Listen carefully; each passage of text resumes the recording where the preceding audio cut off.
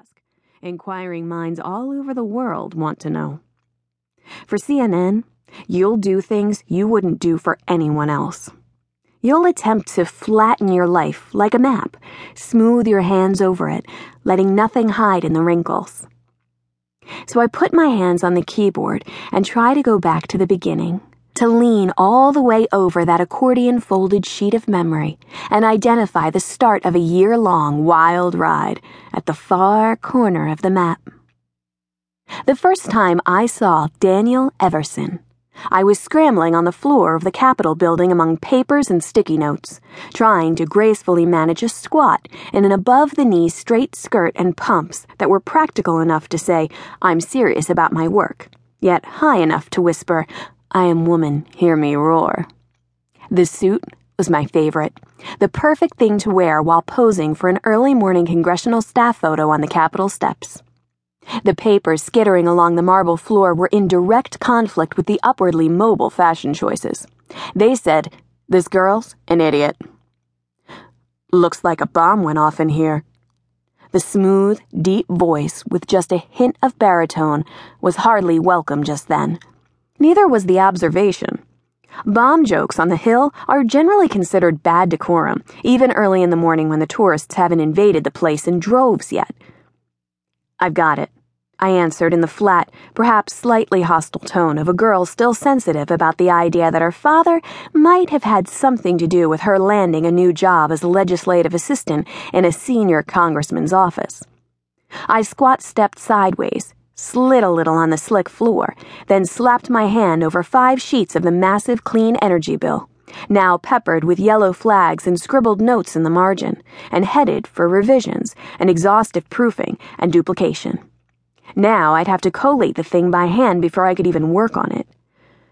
A gust of air whooshed past, the result of the nearby renovations to the Capitol building, and I heard papers tumbling into the cavernous space of the rotunda. A single cherry blossom cartwheeled past in a strange sort of slow motion. 2 men in dark suits, engaged in a rapt conversation, circumvented me as if I were invisible. A sheet of paper went airborne and stuck itself to my rear end. I reached for it, playing an odd game of solo twister, one hand holding the papers on the floor, the other reaching for the piece that was wedged against my backside. My fingers caught it just as another sheet slid past. I pinned that one beneath my remaining foot. "Hold on a minute." The man's voice held a friendly little laugh in the undertone. I tried to place the accent. Michigan, maybe. A youper from the Upper Peninsula? Or maybe upstate New York. Could be Canadian. His voice had a nice sound. Warm and thick, almost musical. He leaned over and grabbed the smattering of papers I'd pinned to the floor. I imagined what he was seeing. A blonde in a pencil skirt, stretched over the tile like a giant spider. It crossed my mind that the bill was fresh from a markup session and definitely not for public consumption. Technically, it was my job to protect it, and when your newly retired father has spent his life in the lobbying business, you know that there are always people skulking around hoping for leaks. "No, really, I've got it under control," I insisted. "I can see that." He slid the papers from beneath my foot, shuffled them into a stack, and squatted down to tap them on the floor. Handing them back, he looked at me and smiled. And just as in those classic black and white movies on late-night cable, the world stood still. I heard the rising crescendo of music that would accompany such a scene, heavy on the trumpets and violins.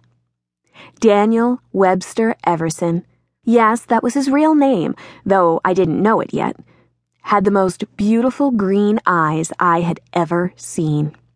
Framed by thick black lashes, they seemed to glow with an inner light that was almost otherworldly.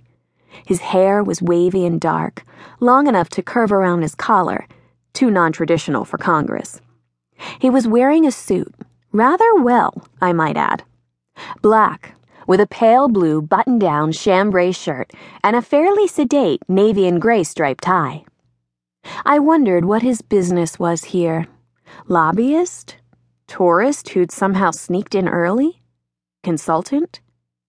I wondered how in the world a person could have eyes that shade. I wondered if he